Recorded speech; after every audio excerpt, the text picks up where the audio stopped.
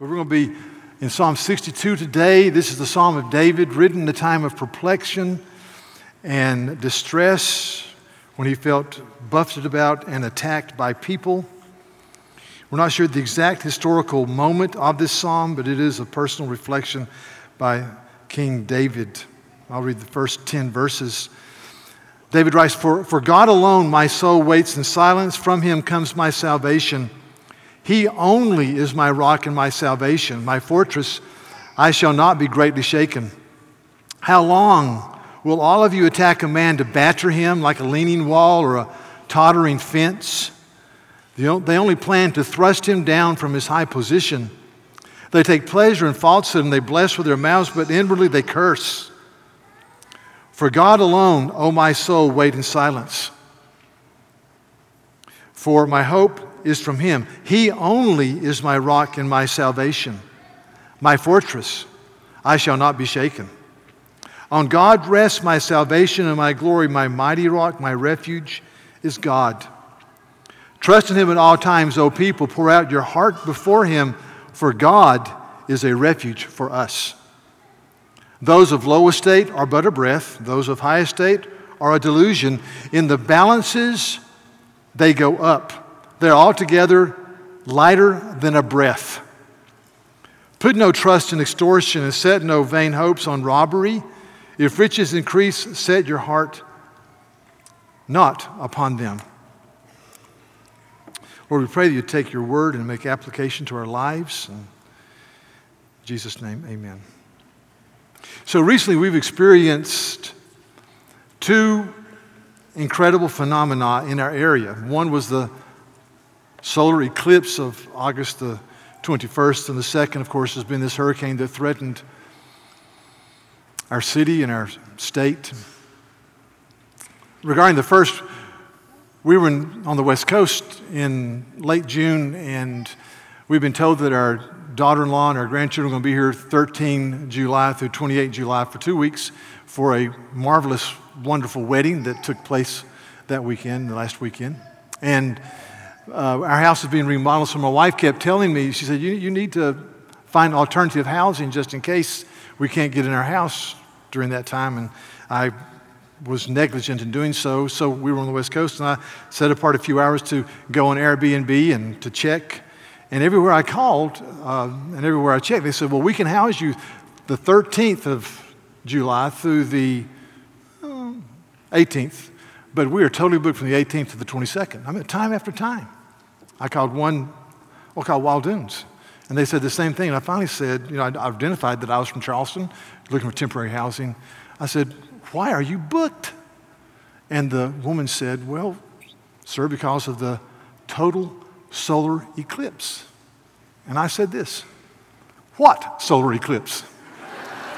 And there was a brief pause on the other end. She said, well, sir, the total solar eclipse of the 21st of July. And I went, I had no idea. I don't read the local papers. And then I started reading, and we're going to have 1 million visitors in our state, and there's going to be gridlock, and there'll be no food, and EMS will not be able to get to us, and all these incredible predictions. But anyway, so inside, I got to be honest, inside I was scoffing. I was going, come on. I mean, it gets dark every night,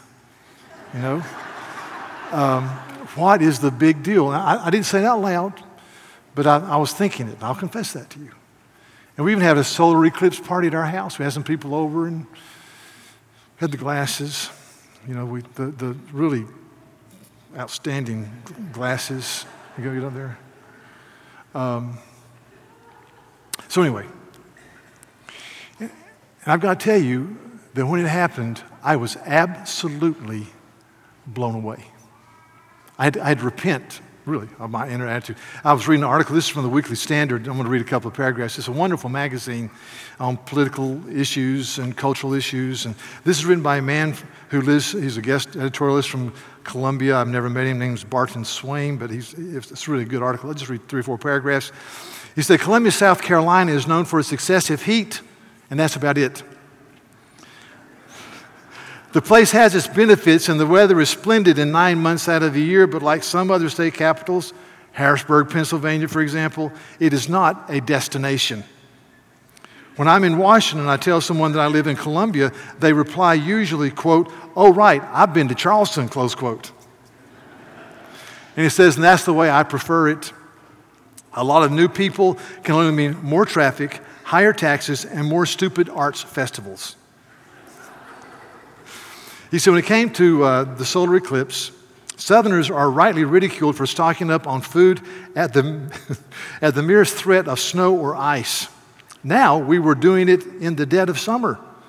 All this together with the eclipse mania happening across the country made me dread the whole thing. I wanted no part of the fun, plus all the focus on scanning the sky seemed vaguely astrological or pagan to my Christian sensibilities. I don't worship the moon or the sun or both together, especially when doing so might fry my retinas.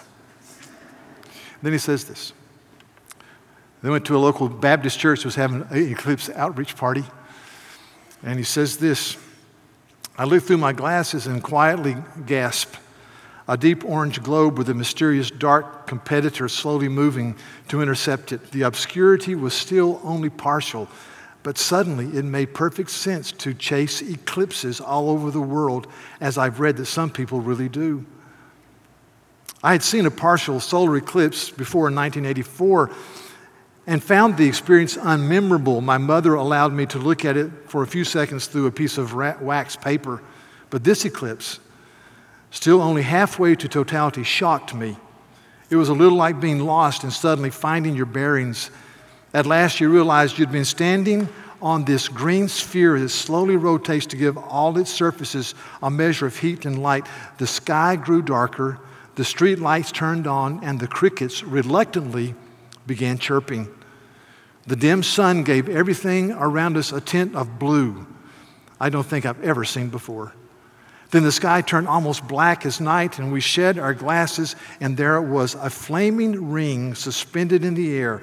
I felt I could almost put my finger through it. For a few minutes after it was over, I would have crossed the world to see it again. This inscrutable spectacle of the sun and the moon ruling at once. The old man beside me clasped his hands in prayer.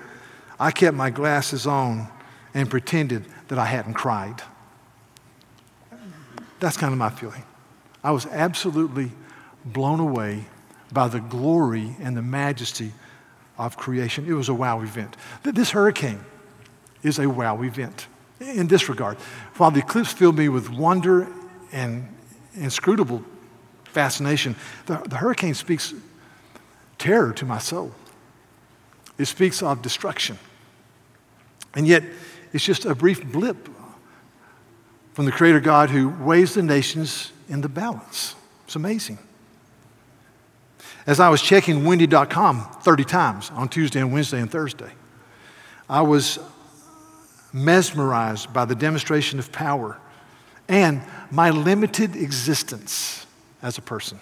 I thought of Psalm 127, verse 1 and 2 that says, unless the Lord builds the house, they labor in vain who build it. Unless the Lord watches over the city, the watchman stays awake in vain. In vain do they rise up early and go late to rest, for he gives sleep to his beloved. I thought of John 15, where Christ says, I'm the vine and you're a branch, a twig.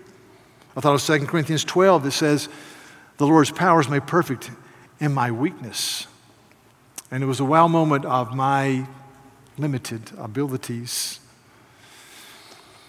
I thought about a man named Jim Croce. When I was growing up, I loved Jim Croce. He died at age 30 in a plane crash. He was only he's 30 years old. He was a ballad folk singer with a tint of bluegrass, the type of music I like. He had some bestsellers. Some of you have never heard of Jim Croce, but if you're older, you have. He had one song called Bad, Bad Leroy Brown. And he wrote this after being in Fort Jackson basic training. He was a soldier, and he was trained with a man named Leroy Brown. He said, quite frankly, Leroy Brown was one bad dude. He had a swagger. He was strong. Nobody ever crossed Leroy Brown's path. They were working one day, and Leroy Brown just walked away and went AWOL. He came back in 3 weeks to get his monthly check, and they arrested him. So it was bad, bad Leroy Brown, not smart, smart Leroy Brown, okay? But here are the words, part of them. Bad, bad Leroy Brown, baddest man in the whole blank town, badder than old King Kong, and meaner than a junkyard dog. Bad. He wrote another song entitled You Don't Mess Around with Jim. It's a story about a man who is strong and viral, and he is kind of a hustler, and he's abusive. And it says this: you don't pull on Superman's cape, you don't spit into the wind, and you don't pull the mask off that old Lone Ranger, and you don't mess around with Jim. You don't mess around with Jim. But later in the book, the ballad, Jim meets a guy named Slim, and Slim beats him up. So the last stanza is, you don't pull on Superman's cape, you don't spit into the wind, you don't pull the mask off the old Lone Ranger, and you don't mess around with Slim. See, Slims are always beating up on Jims, or Jims on Slims, and because no one is really at the top of the heap. But I've thought about this, and I thought I watched the game last night, the game being the Clemson game. And I was really laughing. The head coach ran down the hill with all of his might ahead of the team. Pretty quick, pretty fast. And I thought, enjoy it. If you're there another 10 years, you'll be coming down the hill after the team. That's just the way life works. Bad Leroy Brown. And I thought about these guys running down the hill. They're jumping now. You know, they jump high and kick and do a whatever, a kung fu move or whatever. And I thought about the number of athletes, true, the number of athletes that have had season-ending injuries as they celebrated in the end zone. I thought, guys, be careful. See, when you get older, you're more careful. The things you do at 20 or 21, you would not think of doing at age 40 or 63. And you think they're stupid when they do it, because you know what can happen. Because you know that life has limited energies and realities. So that's Psalm 62. We're going to go there very briefly. Psalm 62, verses 1 and 2 is the resolution. It's the resolution of David's experience. The resolution is this: fine, for God alone my soul waits in silence. From him comes my salvation. He only is my rock and my salvation. My fortress, I shall not be greatly shaken. That's the resolution. And then verses 3 and 4 talk about the issue. He's going through a difficult time. We don't know what it is. It's a difficult time. He's being buffeted about. The people around him, he says in verse 4, they plan to thrust him down, speaking of himself, from his high position. He's king. They take pleasure in falsehood. They bless with their mouths, but inwardly they curse. It says they're liars and they speak well, but they're really cursing on the inside. But then David in verse 3 gives this amazing statement about his own person. Verse 3. How long will you attack a man to batter him? Like a leaning wall and a tottering fence. So David refers to himself as a leaning wall and a tottering fence. This is David. This is King David. This is King David, who is the champion who, as a young man of 13, 14, 15, 16, would fight off bears and lions and protect the sheep. This is David, the young man who, aged 16, 17, fought Goliath and became the champion of Israel. This is David, the champion of whom the women of Jerusalem would sing and dance and say, King Saul has slain his thousands, but David his tens of thousands. This is David, the conqueror, the warrior, the king. And yet David's self-awareness is strong. He says, I'm a tottering fence. I'm a wall that can easily collapse. And his assessment of man is in verses 9 and 10. He says, those of low estate are but a breath, boom. And those of high estate are a delusion. In the balances they go up, and they are altogether lighter than a breath. And he's saying when it comes to people are quickly gone and forgotten. He's writing about the naturalist view of life. I was doing some research this week. There's a couple in the church getting married in a place called Lynchburg. I've never heard of it, so I did some Googling on Lynchburg and read about what's in Lynchburg, and the answer is not much. But there is a place there that it says used to be the house of a South Carolina United States Senator named Ellison Durant Smith, called Cotton Ed Smith. U.S. Senator from 1908 to 1944. That's 36 years. U.S. Senator for 36 years. And I thought, I'm not a native of South Carolina. I didn't take South Carolina history in school. So I asked some people in the office who are South Carolinians who took South Carolina history. I said, have you ever heard of a man named Senator Ellison Durant Smith? They all said, no. This guy's a U.S. Senator for almost 40 years and you've never heard of him. And I thought, how quickly people are forgotten. And I thought about, I love history, so I sometimes go through the presidents of the United States, and I thought, you've got to be a history fanatic over minutia, memorabilia, to know who Franklin Pierce was, or really William Howard Taft, kind of, sort of, or Chester A. Arthur. And just the issues, how quickly we are forgotten, except in the courts of heaven. And that's why this verse reflects kind of a view of man that's expressed by his son in Ecclesiastes when Solomon has walked away from the Lord and gone through a horrible time in the midlife, and he laments ever being born. But we know that there is a time when those who die will hear well done, good and faithful servant. We know that Paul says in 2 Timothy chapter 4, on his deathbed, as it were, I fought the good fight. I finished the race. I've kept the faith. In the future, there is laid up for me the crown of righteousness, which the Lord, the righteous judge, shall award to me, and not only to me, but to all those who have loved his appearing, all of us. We know James 1:12 says that blessed is the man who remains steadfast under trial, for when he has stood the test, he will receive the crown of life which God has promised to those who love him. We know that life has meaning and significance. And so let me give you 4 quick lessons from this psalm on this Hurricane Sunday. Number 1, we all have storms in our life, hard times, we're perplexed, like King David here is in Psalm 62. We all experience that. We all have family issues. Think of David's family, very dysfunctional. David was described in the scripture as an incredibly handsome and gifted man, a great musician, a warrior, a king. His son Absalom, his third son, is described in the Bible as the most handsome man in all the kingdom, long hair. And I thought, if you want to see the sleek and the beautiful and the gifted, go to the King David and his family picnic. But if you want to see the dysfunctional, go to King David and his family picnic. You see, David had a daughter who was raped by her half-brother. The daughter was the full sister of Absalom. David did nothing. David was a horrible parent. Let's be honest with you. Horrible parent. Did nothing.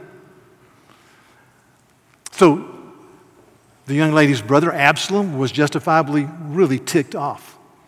And so for 2 years, he brooded and brooded and brooded and became more and more angry until after 2 years, he threw a family picnic and brought in the brother that had raped his sister, and he murdered him, killed him, and he fled for his life.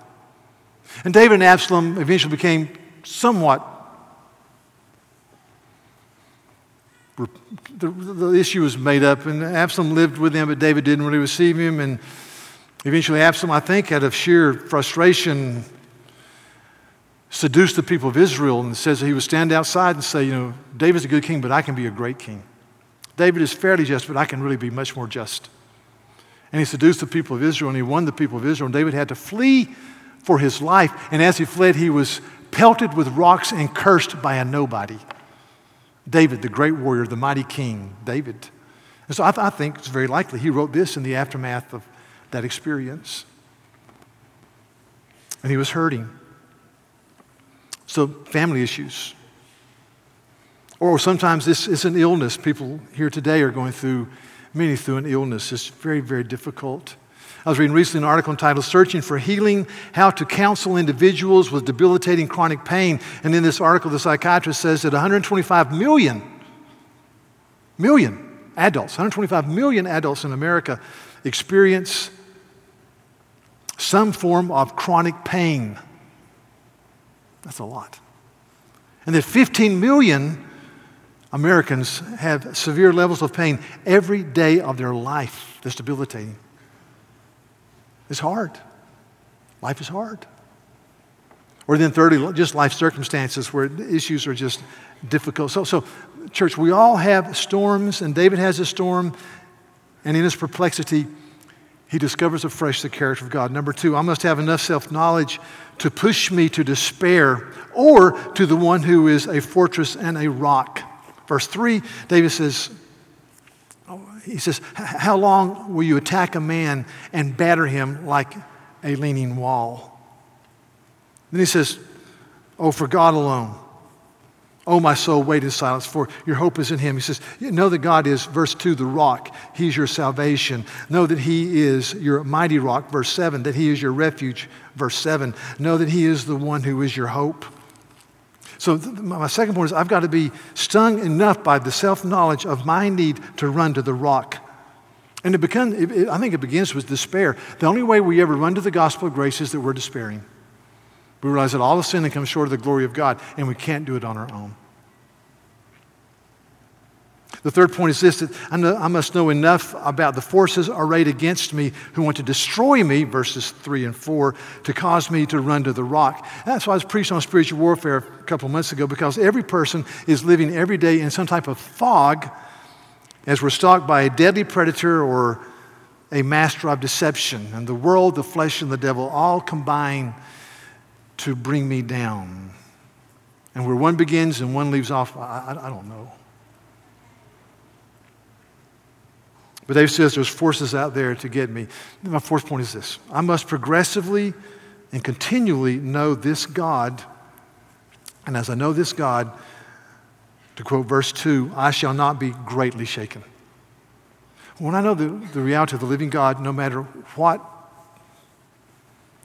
comes upon me, as I run to him and regain my composure and my perspective and my worship, I will have a sustainability in my life. I want that. When we go through difficult times, and we will go through difficult times, I want to have a God-given, Christ-centered, Holy Spirit-empowered sustainability. I want you to hear this, though. I think this understanding of the character of God is birthed in a silence that thinks deeply about the character of God. Twice in this psalm, David says, I wait in silence. Verse 1, verse 5. For God alone my soul waits in silence, or tranquility, or patience. So my takeaway is that if I'm to think well, and if I'm to think biblical, God-honoring thoughts about the God who is, I've got to be a person who understands that thinking well and silence before God go hand in hand.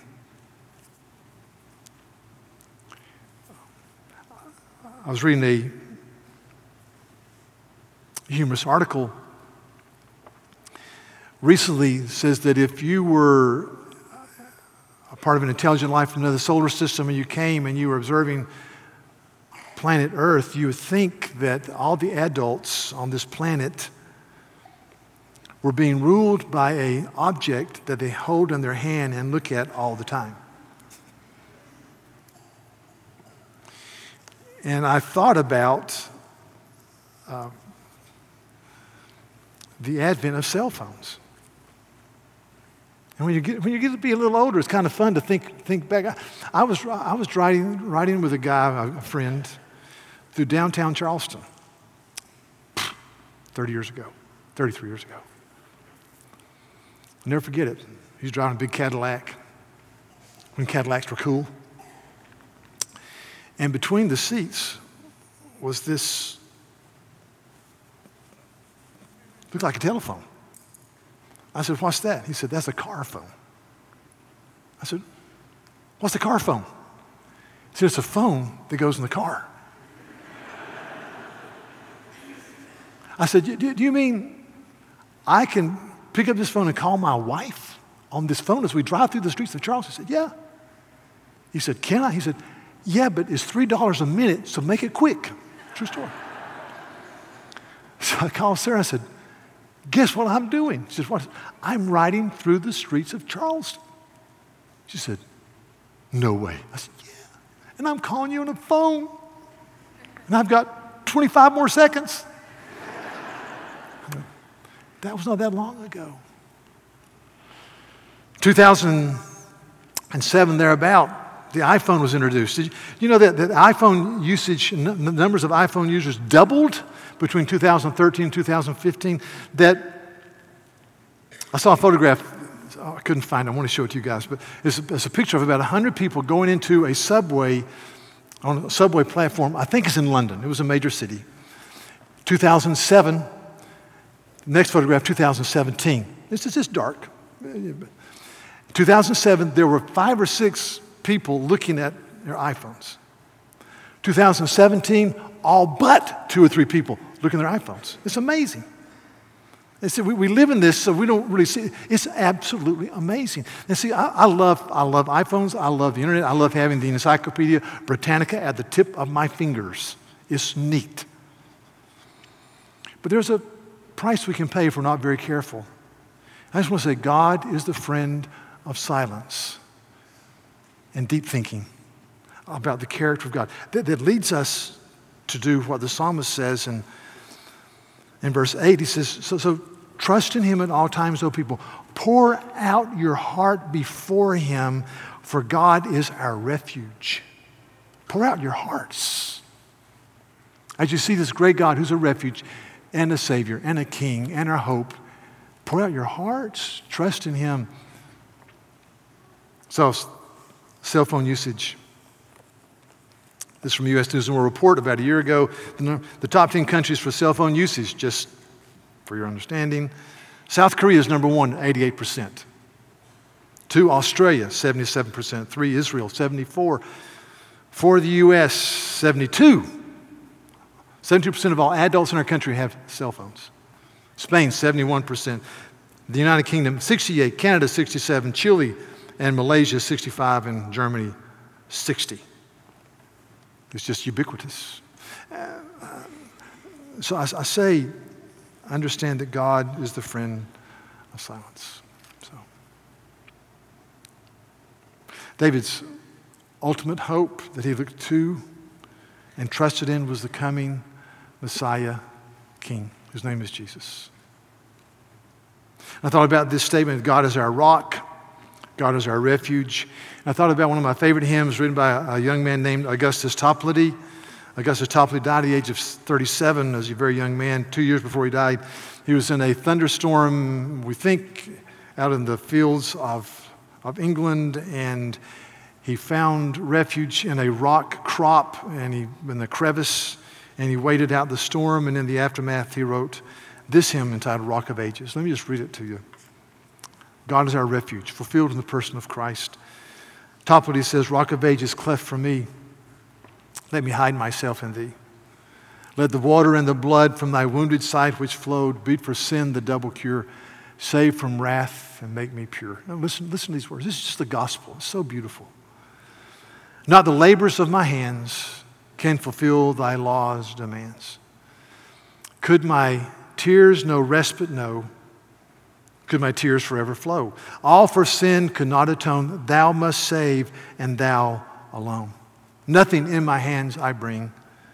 Simply to thy cross I cling. Naked come to thee for dress. Helpless look to thee for grace. Foul I to the fountain fly. Wash me, Savior, or I die.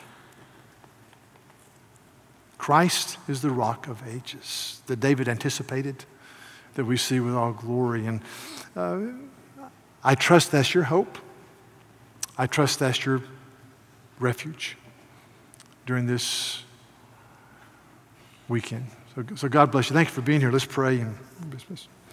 So Lord, we thank you for this day, and we thank you for your tender mercies. And we do say, with David and our perplexities, our illnesses, our family disruptions, or just in the everydayness of life, for God alone my soul waits in silence, for my salvation comes from him.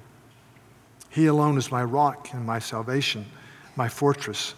I shall not be greatly shaken. I pray we'd be people who have an enduring spirit that is eventually unshakable, because we know that the living God, who is Father, Son, and Holy Spirit, rules the winds and the hurricanes and watches over us. So God, teach us during these days. Teach us to wait and look to you in Jesus' name. Amen. Thank you.